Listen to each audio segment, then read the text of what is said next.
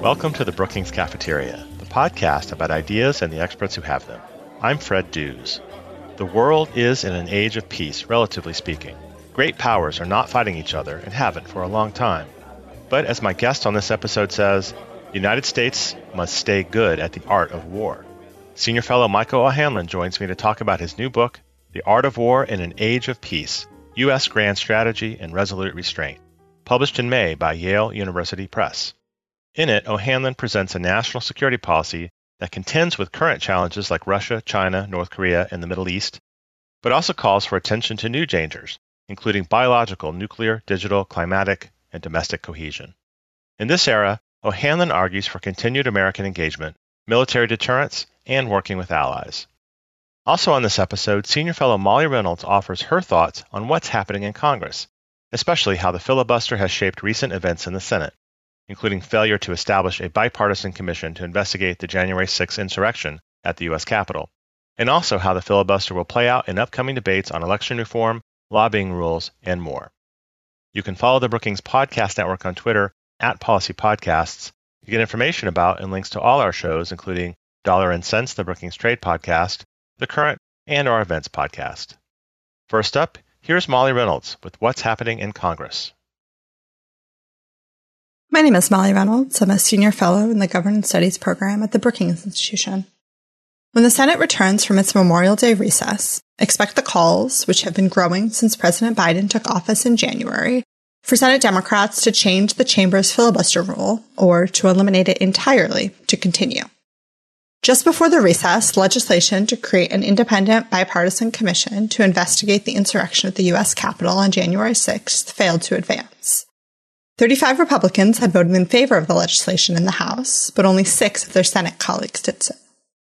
The failure of the commission legislation, first and foremost, illustrates the degree to which many Republican members of Congress want to divert attention from the attack and, in at least some cases, believe that what happened was no different than, to quote one Republican House member, a, quote, normal tourist visit. But the way it failed in the Senate reminds us of one of the many legislative challenges created by the Senate filibuster rule. Ending debate on most legislation requires 3/5 of the Senate's membership, generally 60 votes, unless there are several vacancies, showing up and voting in favor of a measure. The burden is on the supporters of the legislation to muster those votes. As long as the proponents aren't going to get to 60, opponents can miss the vote and still get what they want. Indeed, 9 Republicans and 2 Democrats missed the vote on the January 6th commission. It didn't matter for the outcome. Given what we know about senators' positions on the measure, supporters of the bill would still have fallen short, even if everyone had been present and voting. But it does remind us that the filibuster, as it presently operates, does not always impose equal costs on the majority and the minority. A second legislative debate that unfolded in parallel with the failure of the January 6th commission legislation also illustrates an important way in which the filibuster shapes the Senate's deliberation in the contemporary Congress. For roughly 2 weeks preceding the Memorial Day recess, the Senate had been debating research and development legislation, framed in part as a way to counter Chinese efforts to assert more technological power. The bill went through committee deliberation and was, in a way that is unusual for legislation in the Senate in recent years, the subject of several amendments on the floor. It appeared likely to pass with bipartisan support before Memorial Day, but Senate Majority Leader Chuck Schumer, responding to efforts to stall the bill's progress by several Republicans, ultimately pushed the final vote until after the Senate returns. If the Senate is successful at passing the measure in a few weeks, it won't have fallen victim to a filibuster, but its consideration will still have been shaped by the Senate's effective 60-vote requirement for most legislation. Among the reasons Republicans gave for objecting to moving on to final passage on the measure was that, despite being given some opportunities to amend the bill, they had not been given enough chances to do so. This conflict illustrates one major challenge of legislating, even on a bipartisan basis, in the contemporary Senate. Relatively few bills come to the floor that are expected to get enough votes to clear the 60-vote threshold, and so the ones that do are targeted aggressively by rank-and-file senators as a way to achieve their legislative goals. Senate leaders have to provide enough opportunities for input to secure the coalition they need for passage without making so many changes that the entire agreement unravels.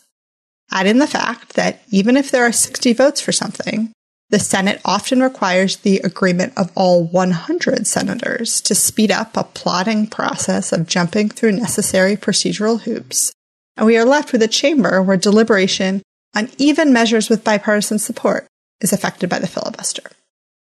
In addition to returning to consideration of the Research and Development Bill, Schumer has also indicated that he will be bringing sweeping legislation to change election administration, lobbying rules, and the process by which congressional districts are drawn, known as the For the People Act, to the Senate floor later in June. The House passed its version of this bill in March, but it will meet the same fate as the January 6th Commission legislation in the Senate, a filibuster. And while a range of legislators inside the chamber and advocates outside of it argue that Democrats should change or eliminate the filibuster for the purposes of passing S1, they do not currently have the necessary unanimity in the caucus to do so. In the coming weeks and months, the For the People Act is likely to be joined by other Democratic priorities on the list of bills that cannot move forward thanks to a combination of Republican opposition and Democratic disagreement on a combination of the underlying policy itself and the legislative strategy necessary to pass it. Whether Senate Democrats ultimately chart a different course remains to be seen, but in the meantime, debate over the future of the filibuster will be much of what's happening in Congress.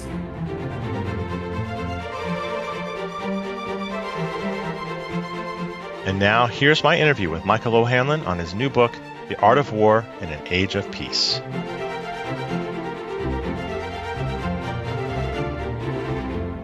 Mike, welcome back to the Brookings Cafeteria. Thank you, Fred. Nice to be with you today. I looked at the records, and it's been probably over 4 years since I interviewed you on the Brookings Cafeteria. You did a lot of interviews with other scholars last year, but I haven't actually had an opportunity to interview you directly in a long time, and I kind of apologize for that. So it's great to see you again. Thank you for making this a special occasion, and I'm thrilled because this book is something that I hope speaks to the moment and brings together a lot of what I've been trying to do in my career. So this is the right moment to return to the cafeteria. Right. And so for listeners, the occasion is the publication by Yale University Press of your book, The Art of War in an Age of Peace, U.S. Grand Strategy and Resolute Restraint. There's a lot to unpack just in the title. And I always like to ask authors to unpack their titles. So can you discuss that duality, the art of war, which sounds like Sun Tzu to me, and also the age of peace? Well, you are 100% correct that I tried to pack a lot in. And with the title, I tried to create tension or even an oxymoronic quality. Why worry about the art of war if it's really an age of peace? And what I'm trying to do is partly to counter two prevailing sentiments that are out there that I want to challenge. One is that somehow the world is falling apart just because China's rising and Russia's in a bad mood and other problems are apparent. And I really think that if we look at the fundamentals of today's global order, still fairly strong. Yes, it's being challenged on multiple fronts and it's fraying. And there are new threats emerging, not least COVID-19. But the great powers don't fight. At least they don't fight over major territory and don't really want to threaten each other's existence, as best I can tell. And that's huge news compared to most of world history. So that's why it's an age of peace.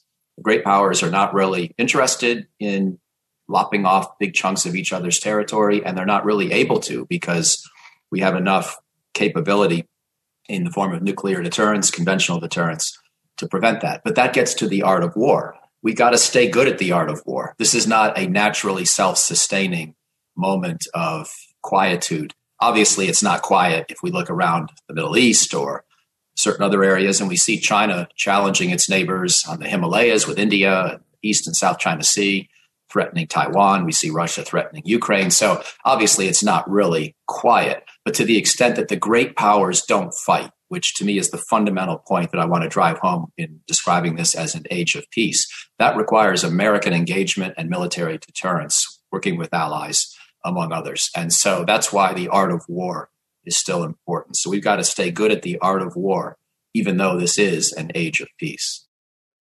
Right. Well, I want to ask you to take us through in more detail your arguments in the book in a few minutes, but I want to stay on the book itself for just a couple more questions. And you start in your preface by noting that, and I'll quote, "More than anything I've ever written, this book is the result of a lifetime of education and learning." And Mike, you've written or co-authored, by my count, around 30 books or something.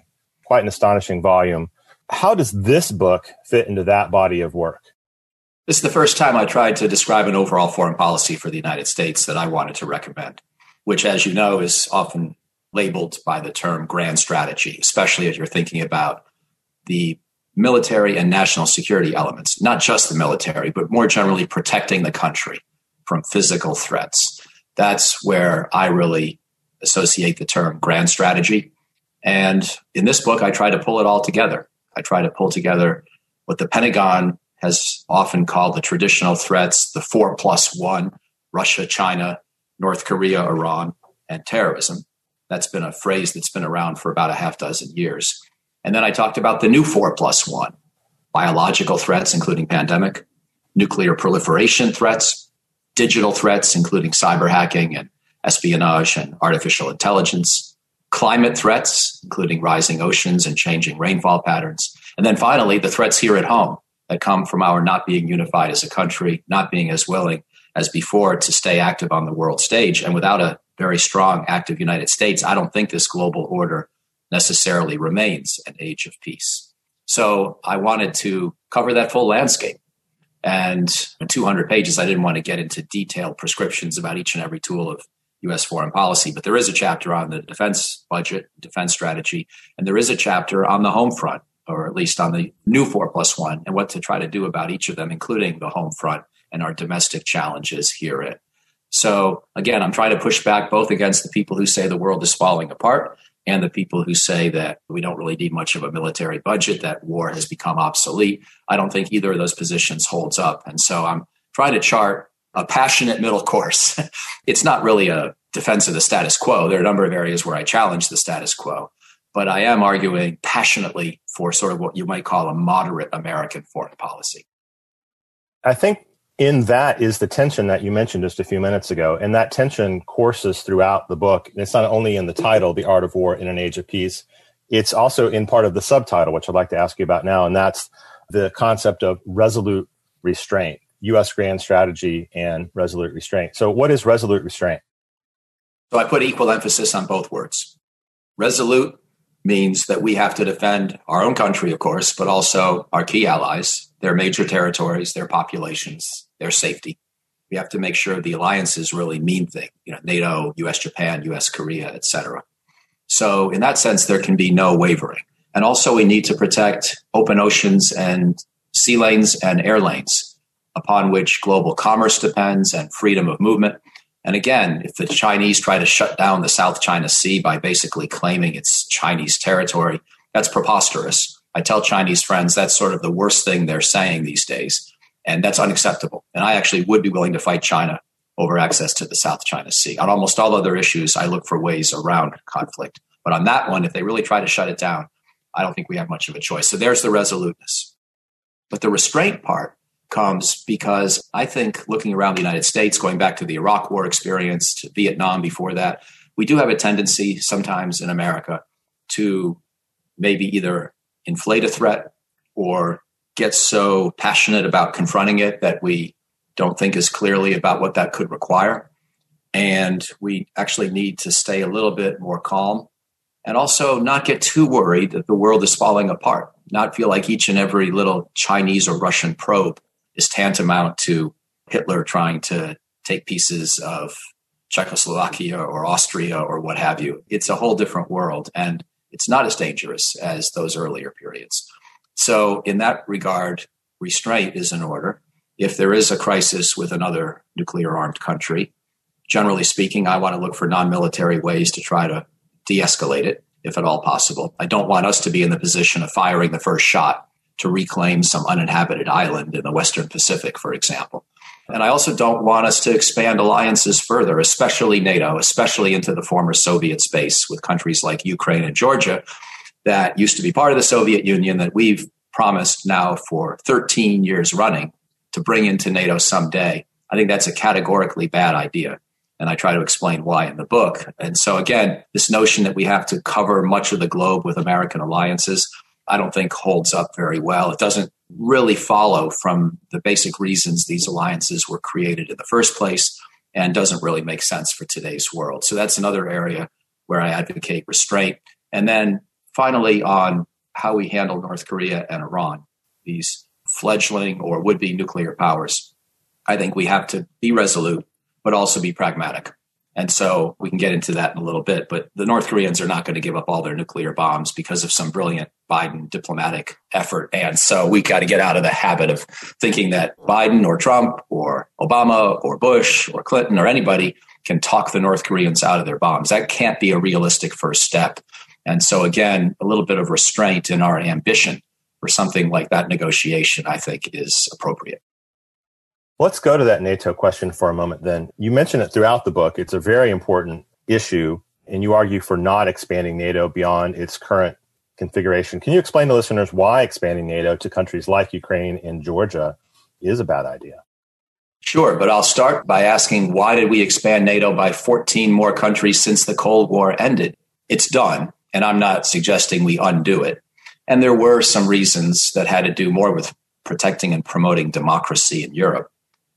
Because during a lot of that period, we didn't really think Russia would be a threat again, and we didn't really think about bringing in the former Warsaw Pact countries and the Baltic states and many of the Balkans states in terms of defending them from Russia.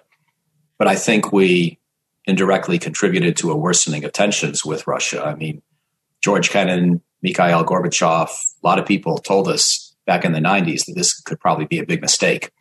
And yet we did it anyway, even though the reason that NATO was created no longer even existed, which was, of course, the Soviet threat to Europe, to Western Europe in particular. So I think we got sloppy in thinking about a military tool as an instrument of democracy promotion. When you confuse purposes like that, I think you're asking for trouble. So now NATO includes 30 countries. It only had 16 members at the end of the Cold War. It only had 12 when it was created in 1949. So I just want to ask people to put this idea on pause. What do we think we're doing with expansion of NATO? Do we really want to promise that we'll risk American lives in the most far-reaching and relatively peripheral areas of Europe and even into Asia? Because the country of Georgia is actually in Asia.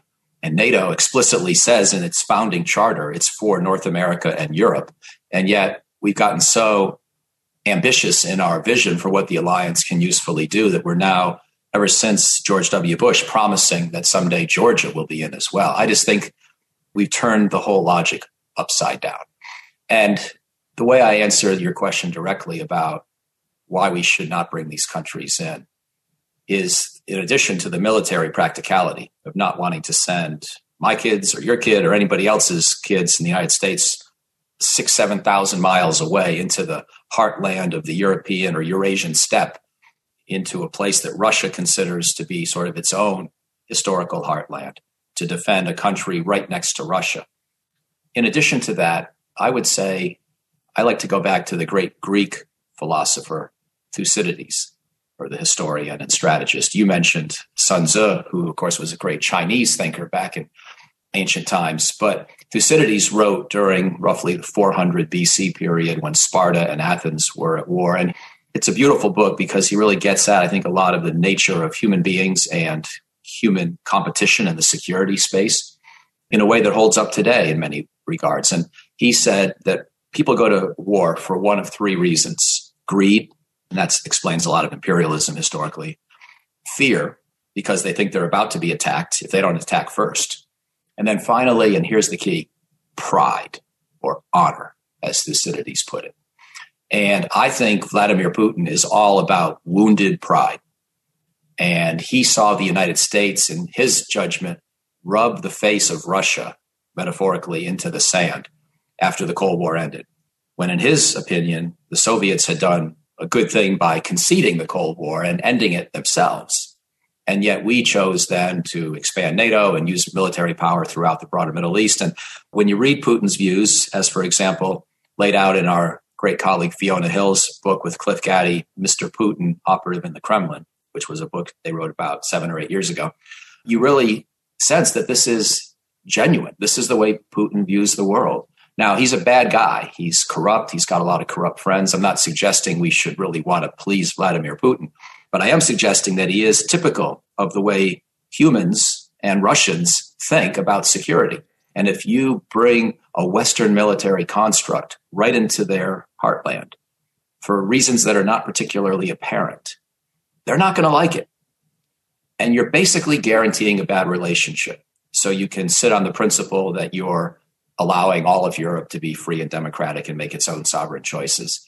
And to me, that's a hortatory goal. That's a abstract goal that sounds good, but it doesn't really square with the realities of international politics. And I'm not saying Russia deserves its own sphere of influence, but for Russia, we're trying to make Ukraine and Georgia into our sphere of influence. And it's right up against their borders, and it's formerly part of their own country. And I just think you're asking for trouble if you do that. There are better ways to help Ukraine and Georgia make progress. And frankly, when we promise NATO membership, I think we encourage Russia to do enough to destabilize those countries that they won't be eligible, which is why 13 years after the promise was first made to each of them, neither one is in NATO. Russia's managed to destabilize, and it will continue to do that. So we just got to rethink the whole concept. And I believe in a zone of non-alignment in Eastern Europe. That, to me, is the right answer. Can you talk a little bit more then about that tension as it exists in actual NATO countries that do border Russia? I think Estonia and Lithuania among them. You talk about that some in the book. Can you explore that for the listeners, please? Yeah, and I begin the chapter on Europe with a passage from my trip to Lithuania 2 years ago, sponsored by the Atlantic Council and done in conjunction with our colleague Steve Pfeiffer. Great trip. And it's a beautiful country. It was this time of year, so even though it's far north, it was bound to be gorgeous. And those countries, as you know, are in NATO. The Soviet Union had forcibly annexed them at the beginning of World War II and never let them go. It wasn't their choice to join the Soviet Union. And so when George W. Bush decided in 2002 that he wanted to convince the rest of the existing NATO membership of that time to bring the Baltics into NATO, there was a reasonable argument. But we also were asking for some trouble. And lo and behold, as Russia got stronger and angrier over the next dozen years, the idea of having these Baltic states in NATO no longer seemed like such a no-brainer, because all of a sudden we got to worry about defending them. And this is wide open tank country right next to Russia's borders. So if you look at a map, all three of the Baltics border Russia. With Estonia and Latvia, it's on their eastern side. With Lithuania, it's on the western side, that Kaliningrad pocket. And it also borders Belarus. And so they are exposed. Now, in keeping with the tension in my book, this is not a peacenik book. I basically say NATO has been correct to recognize that since we have brought the Baltics into NATO, we better be capable of defending them. You can't have half measures. You can't have second-class allies. And you can't give Russia any sense that it could get away with chipping away at the territory of the Baltics or even just grabbing them in one big chunk, one big bite. So, for example, since 2014, NATO has been building up a small but more capable presence in each of the Baltic states. And the United States has built up a larger presence dominated by U.S. Army forces in Poland. I support all that. And I think we have to keep it. In fact, I might even augment it here and there. But at the same time, the Baltics, which were never really properly part of Russia in any historical or cultural sense, are different from Ukraine and Georgia, which are much closer to Russia, much more inherently and intrinsically involved in its security. And therefore, I think a bridge too far in terms of contemplating NATO membership. So I'm not suggesting we undo NATO or that we somehow dismantle it, but I am saying it's big enough. 30 is plenty. And let's stop there. Let's stop there and let's go back to Asia, to the South China Sea and other regions that you talk about a lot in the book. I think there was a recent incident, in fact, in which China said to the U.S. Navy, "You're in our waters, you need to leave." And this seems to be happening more and more. And they're building something in places in these far-flung islands that aren't really that close to China, as far as I know. Can you talk about how resolute restraint responds to China in an era when it seems to be getting more aggressive with its military, but it's also expanding economically in places around the world? Right. Well, the economic stuff, I'm not suggesting we counter with a military buildup. In fact, we often have to get our own economic game in better order and recognize that there are some places where China invests that the recipient countries actually want that investment and need it. There are other places where China's so-called Belt and Road Initiative is rather exploitative and not very optimized for the needs of countries that are often incurring loans with harsh payback provisions. So Belt and Road is really a mixed bag, and we should be trying to arm countries around the world with the economic sophistication to know when to say yes and when to say no to those Chinese loans, and also to be offering our own alternative kinds of finance. So that's the economic piece.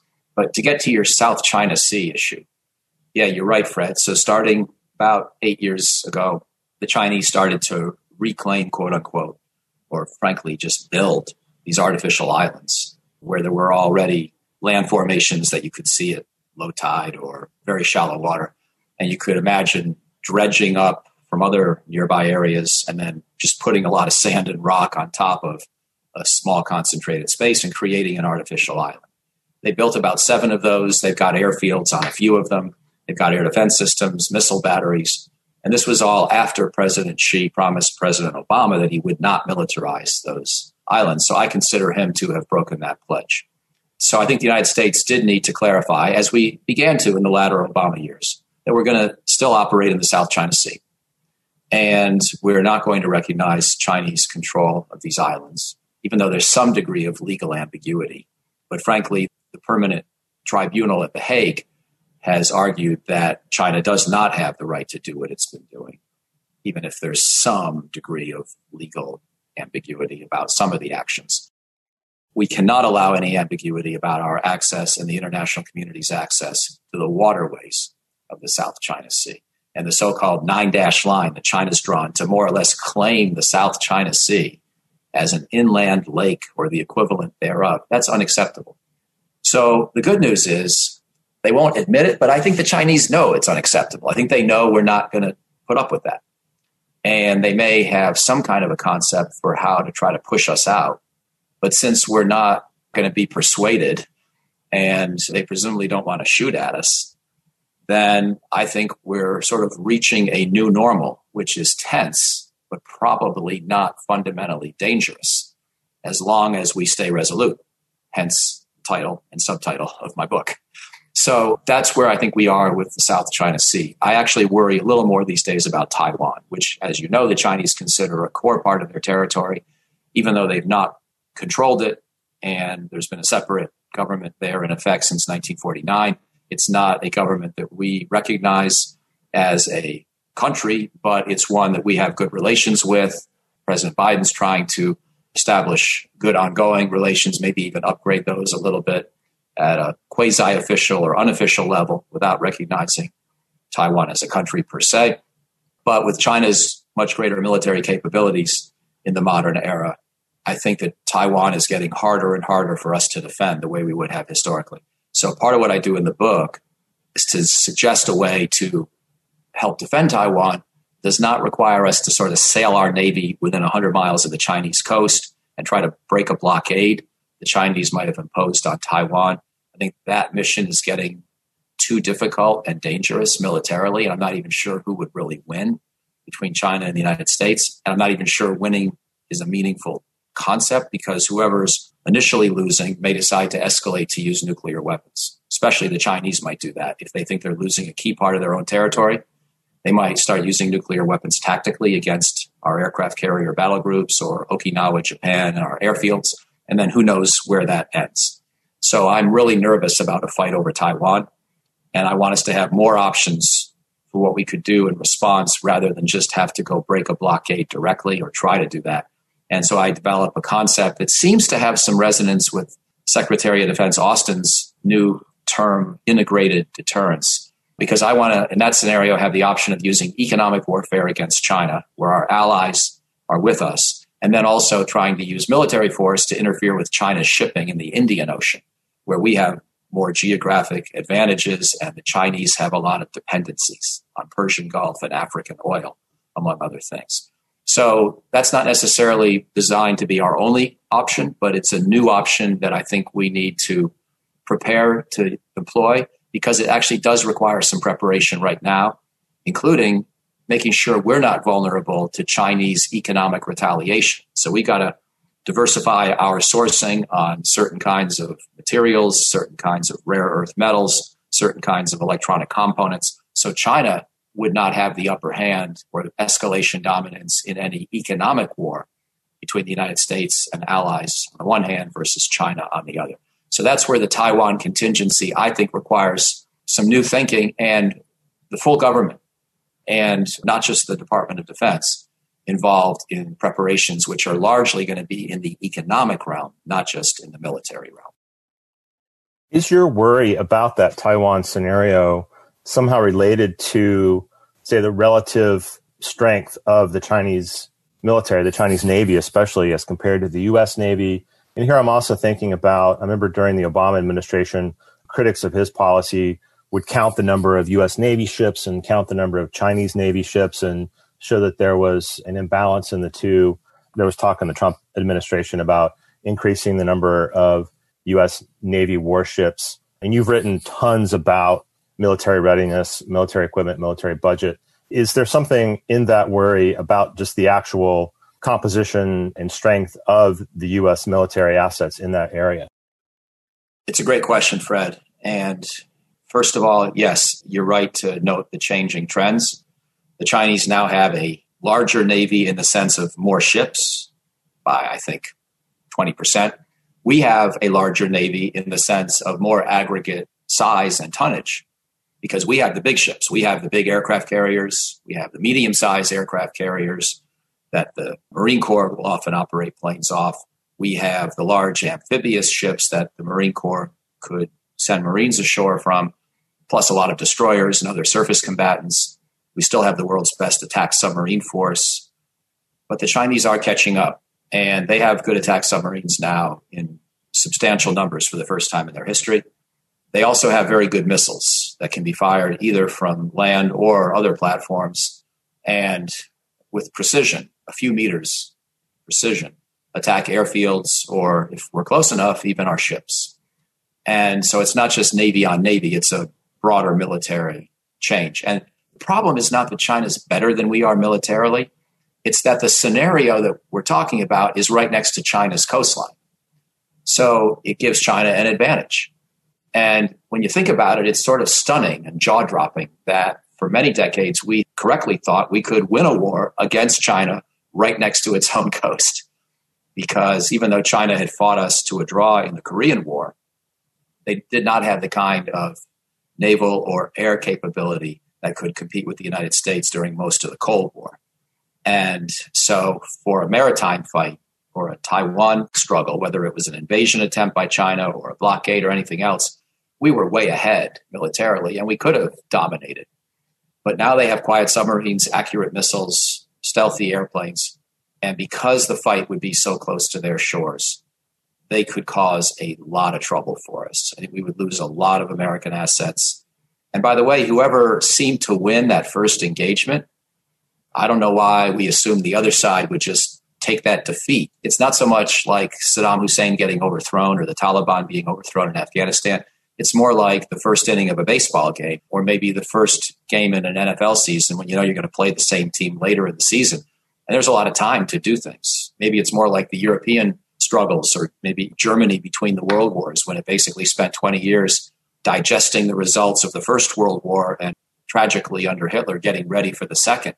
I'm not suggesting the Chinese are as bad as Hitler, but I do think that whoever loses that initial fight over Taiwan might actually decide to draw some lessons, take some compensating steps, and get ready to try again in a few years. So this is really not a fight we want to have near China's shores. And that's why I want to play to our advantages. We have at least two big advantages over China. One, we have a lot of allies, and they don't. And our allies are all over the world, including in the Middle East. And two, we've been building this long-range, power projection-oriented military for decades. And they are primarily a regional military. So if we can have any kind of confrontation confined to the Indian Ocean, Persian Gulf areas, at least for another decade or maybe two, I think that plays to our strengths and the Chinese won't be as good. Obviously, my hope is that over that 1 to 2 decades, we see an evolution of the U.S.-China relationship to the point where we don't have to duke it out militarily, that we figure out some solution to our disagreements, that the Taiwan issue would somehow be mitigated or resolved. And so if and when China has caught up as a global military superpower, worthy of that term, maybe in a couple decades, the risks won't be as great as they seem to be right now. So that's sort of my vision for how to think about the Taiwan problem. Well, Mike, I want to pivot from the existing 4+1 framework to the new 4+1 framework that you have in the book and that you've written about before. Can you first just again lay out for listeners what those 4+1 elements are? Yeah. By the way, 2 quick shout outs, if I could, while we're wrapping up the China piece and transitioning to the new 4+1. I want to also commend to everybody the books of my colleagues that have just come out on China. Ryan Hass's book, Stronger, which is sort of an integrated U.S. grand strategy towards China specifically. And then Chung Lee's book on the middle class in Shanghai and how we have to think of that kind of group as a group that can be our friend and can help us in the broader pursuit of peace with China and reform in China if we play our cards right. Also, I was just on the Cafeteria podcast, and I'll put links to both those books in the show notes. Excellent. And then I had the privilege and pleasure of writing a book 7 years ago with Jim Steinberg on U.S.-China relations, strategic reassurance and resolve. And Steinberg taught me a lot about how to think about China. And he's been a very thoughtful person, former VP of the Brookings Foreign Policy Program, also former Deputy Secretary of State of the United States of America. So a very experienced guy there as well. It's shifting to the new 4+1. You know, Fred, it just struck me as I wrote this book that I didn't want it to just be about classic defense policy. That's what I've written about in a lot of my other work. And if this book is going to address grand strategy, it at least has to, in some way, try to situate classic defense challenges within the full spectrum of all national security threats to the United States, including non-traditional ones, transnational, global.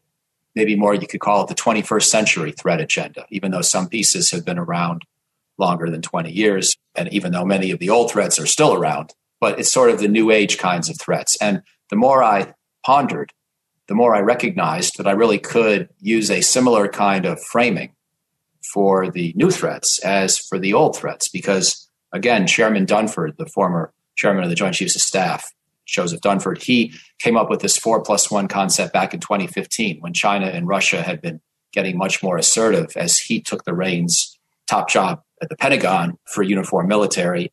And he coined this notion of 4+1, Russia, China, North Korea, Iran, and transnational terrorism. And the last one being different from the other 4 because it's not a single nation state. So 4+1.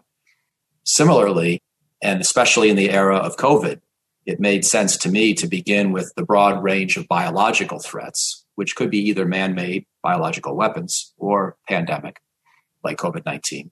And then nuclear proliferation, even though there are also nuclear dangers associated with Dunford's 4+1. Nuclear proliferation is sort of a danger unto itself if the threats expand or diversify. And because of the seriousness and the destructive power of nuclear weapons, I wanted to emphasize that again.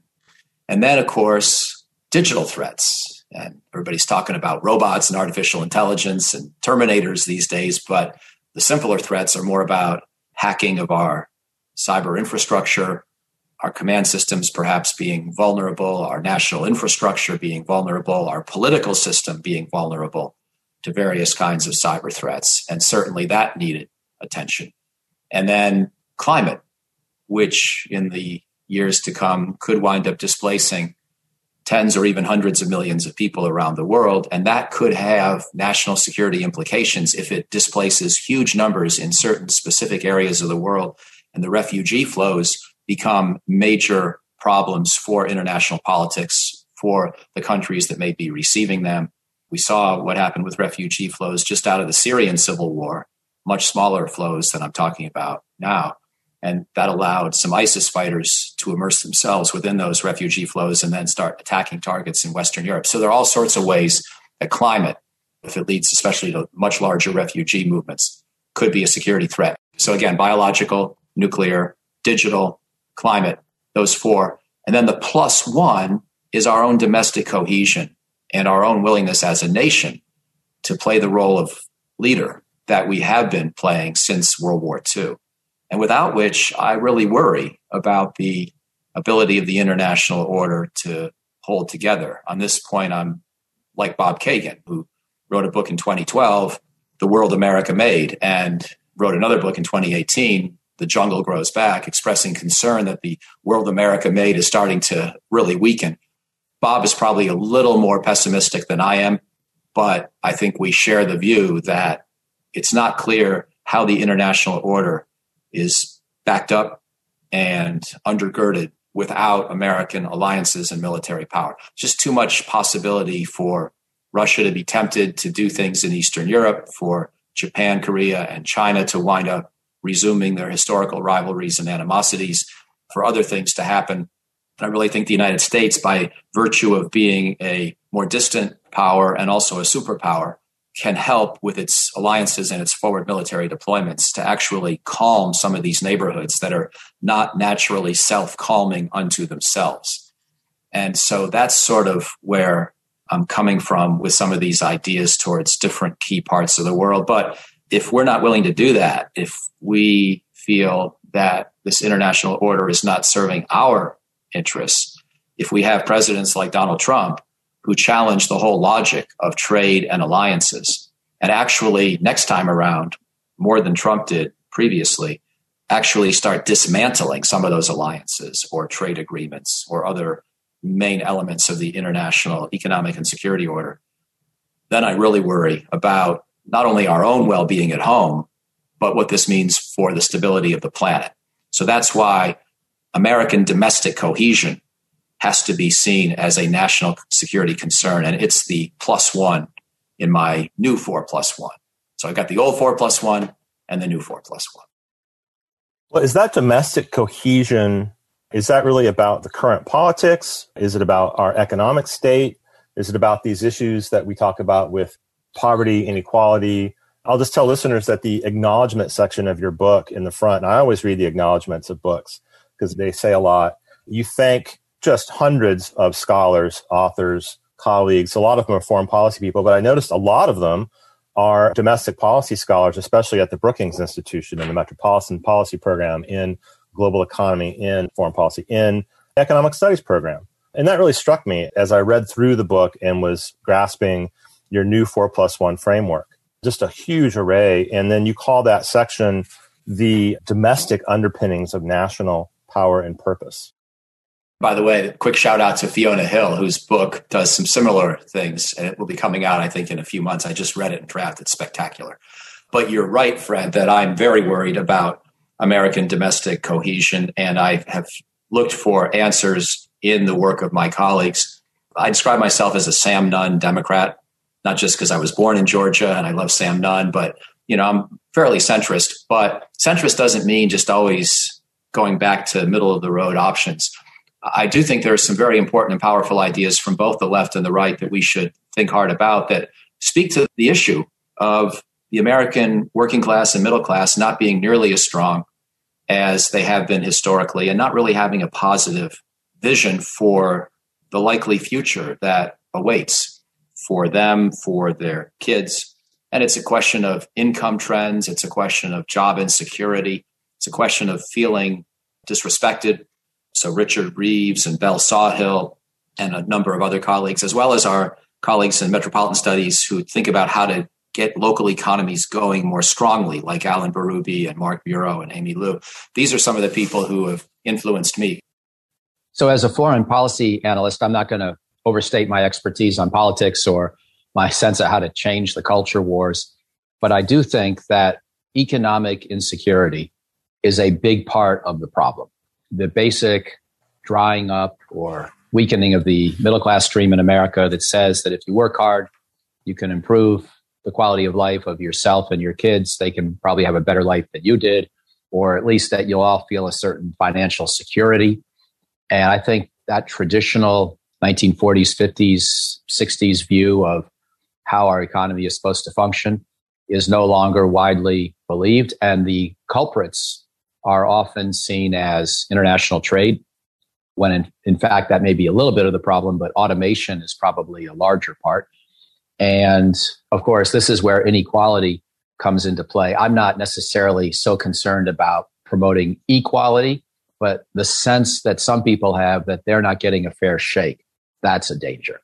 And so I try to go through colleagues' books, like the different people we've already mentioned, plus Bill Gale and other people who have written about figuring out a way to pay for the kinds of investments we need to make in physical infrastructure, human infrastructure, skills, job retraining, and without trying to argue that government programs are the only solution here.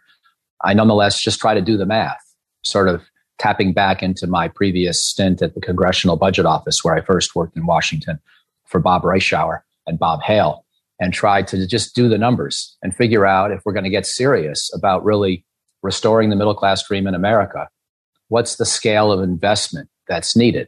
We see some of this dialogue with President Biden, with people on the left and the right who are trying to come up with big packages. And if there's one blessing out of COVID, it's sort of blown up the debate. You're allowed to talk these days about big numbers because we obviously, on both sides of the aisle, have recognized the need for big responses to COVID. And so in that sense, one can be a little bit more comprehensive. And what's daunting, unfortunately, is that because I believe the middle class and the working class and folks not doing as well cannot be asked to pay more taxes.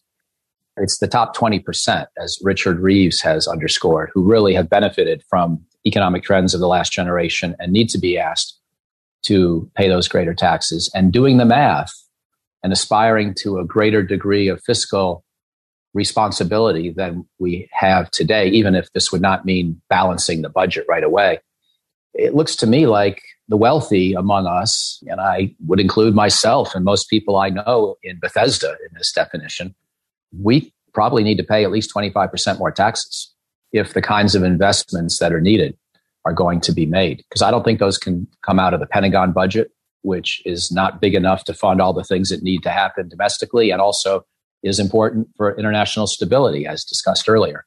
And I don't think those kind of revenues can come just out of the top 1%, just out of the billionaires. There aren't enough of them, although they have to certainly be asked to do a lot more. But I think the top 20% are going to have to be asked to varying degrees to consider paying more taxes if we're really going to get serious about all the investments that are going to be needed. We'll see if that becomes politically possible to discuss. Right now, that's not politically possible to discuss in the sense that President Biden has concluded the only real taxes he can talk about are on the top 1% and on corporations, unless I'm missing something. But that's basically been the Democratic line for a couple of decades. The Republican line is no new taxes on anybody and cut them, in fact, where you can. I'm afraid that both of these positions are inadequate if you take seriously the kinds of physical, human, educational, scientific, infrastructural investments the country needs. So I don't claim to solve the problem, but I do try to do the math and to sketch out at least the rough magnitude of what I think would be needed if we're going to be serious about addressing the set of problems in our country in the coming years. Sure. And there's more throughout the book on that particular +1 in your 4+1 framework. And also listeners to this show will be familiar with other episodes I've done with Richard Reeves, Mark Muro, Isabel Sawhill, Bill Gale. So I commend all that to listeners' attention. Mike, as we start to wrap up here, I want to go back to one of the central tensions that courses throughout the book. You talk about it a lot, and that's the distinction that you make between a rules-based global order and a liberal global order. What's the difference and why does that distinction matter?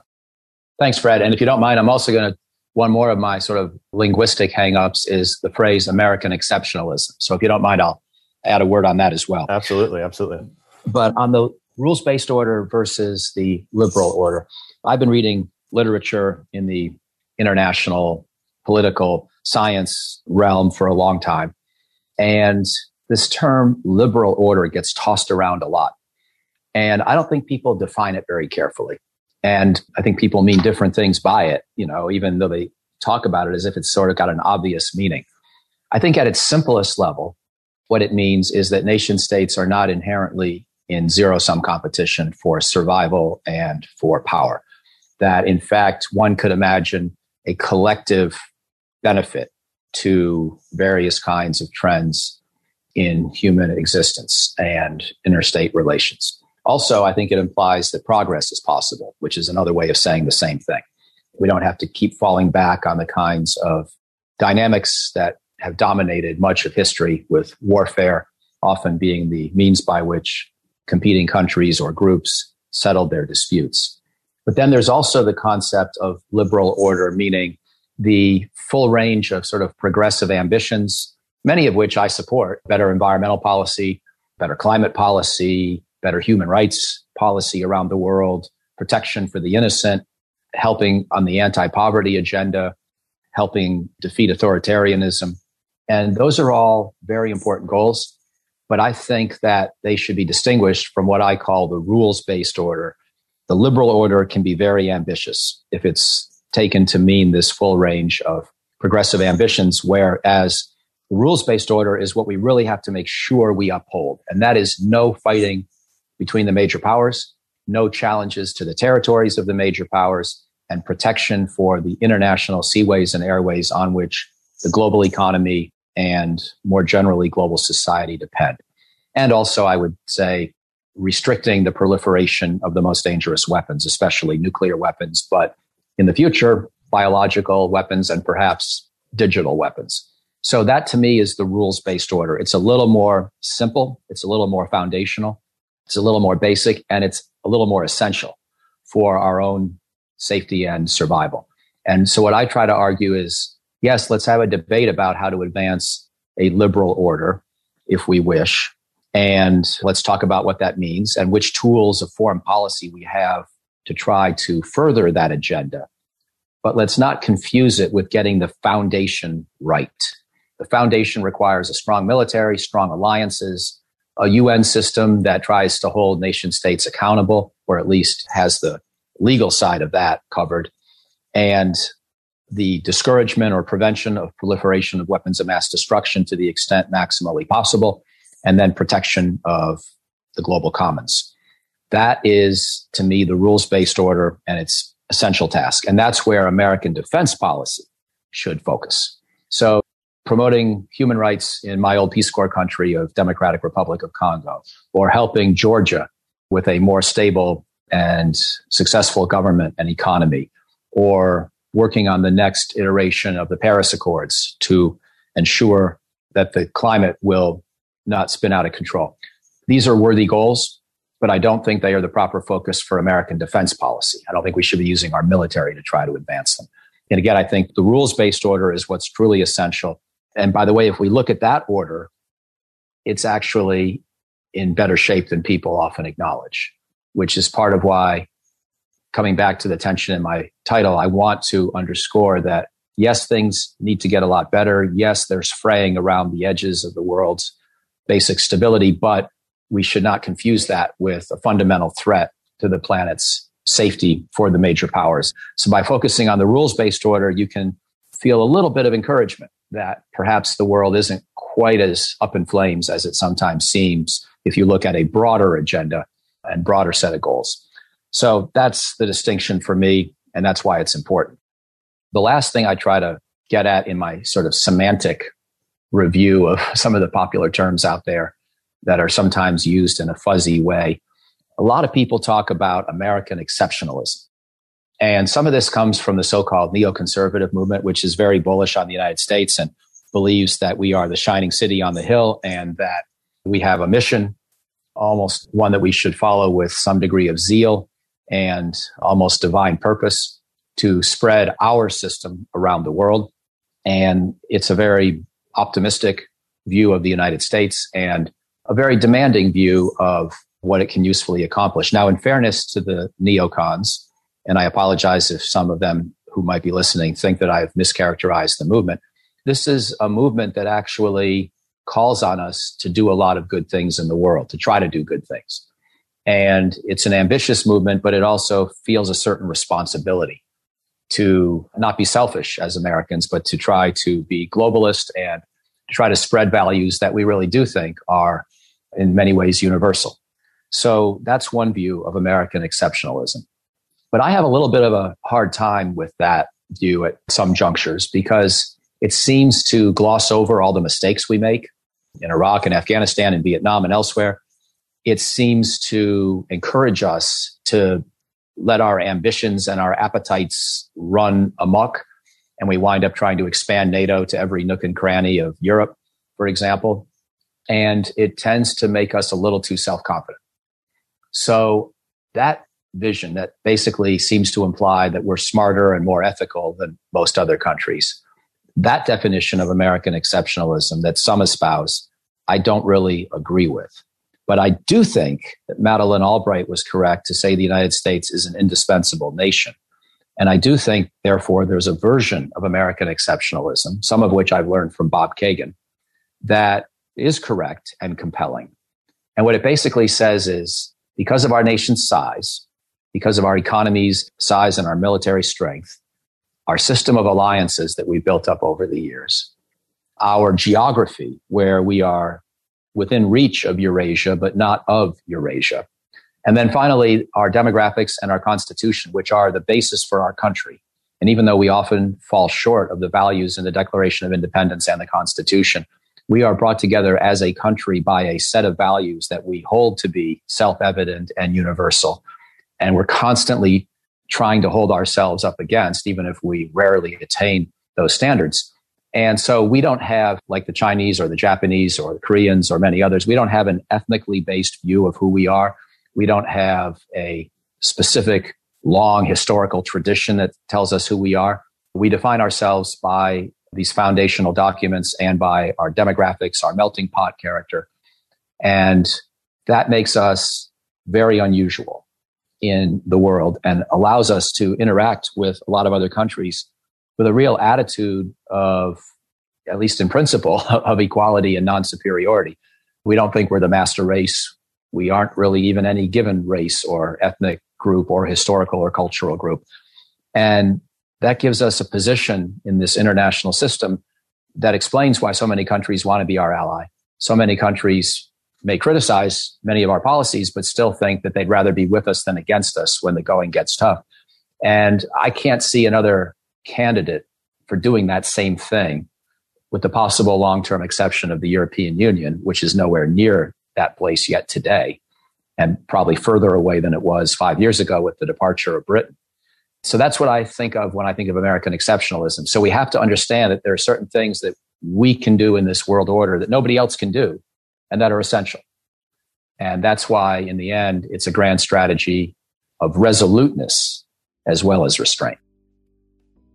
Well, Mike, I cannot think of a higher note on which to end this terrific conversation about what I think of as an extremely important book and contribution to the thinking about U.S. grand strategy. I really appreciate you sharing your time and expertise with us today.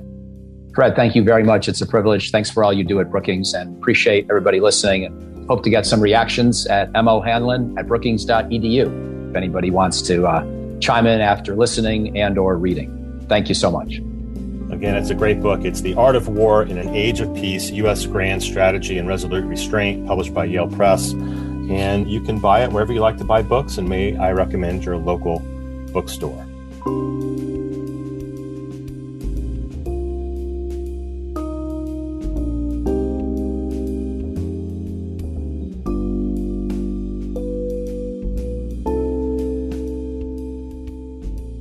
A team of amazing colleagues helps make the Brookings Cafeteria possible. My thanks to audio engineer Gaston Reboredo, to Bill Finan, director of the Brookings Institution Press, who does the book interviews, to my communications colleagues Marie Wilkin, Adriana Pita, and Chris McKenna for their collaboration, and finally to Camila Ramirez and Andrea Risotto for their guidance and support. The Brookings Cafeteria is brought to you by the Brookings Podcast Network, which also produces Dollar and Cents, The Current, and our events podcasts.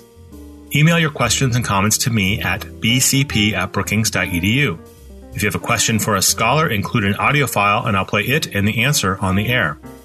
Follow us on Twitter @PolicyPodcasts. You can listen to the Brookings Cafeteria in all the usual places. Visit us online at brookings.edu. Until next time, I'm Fred Dews.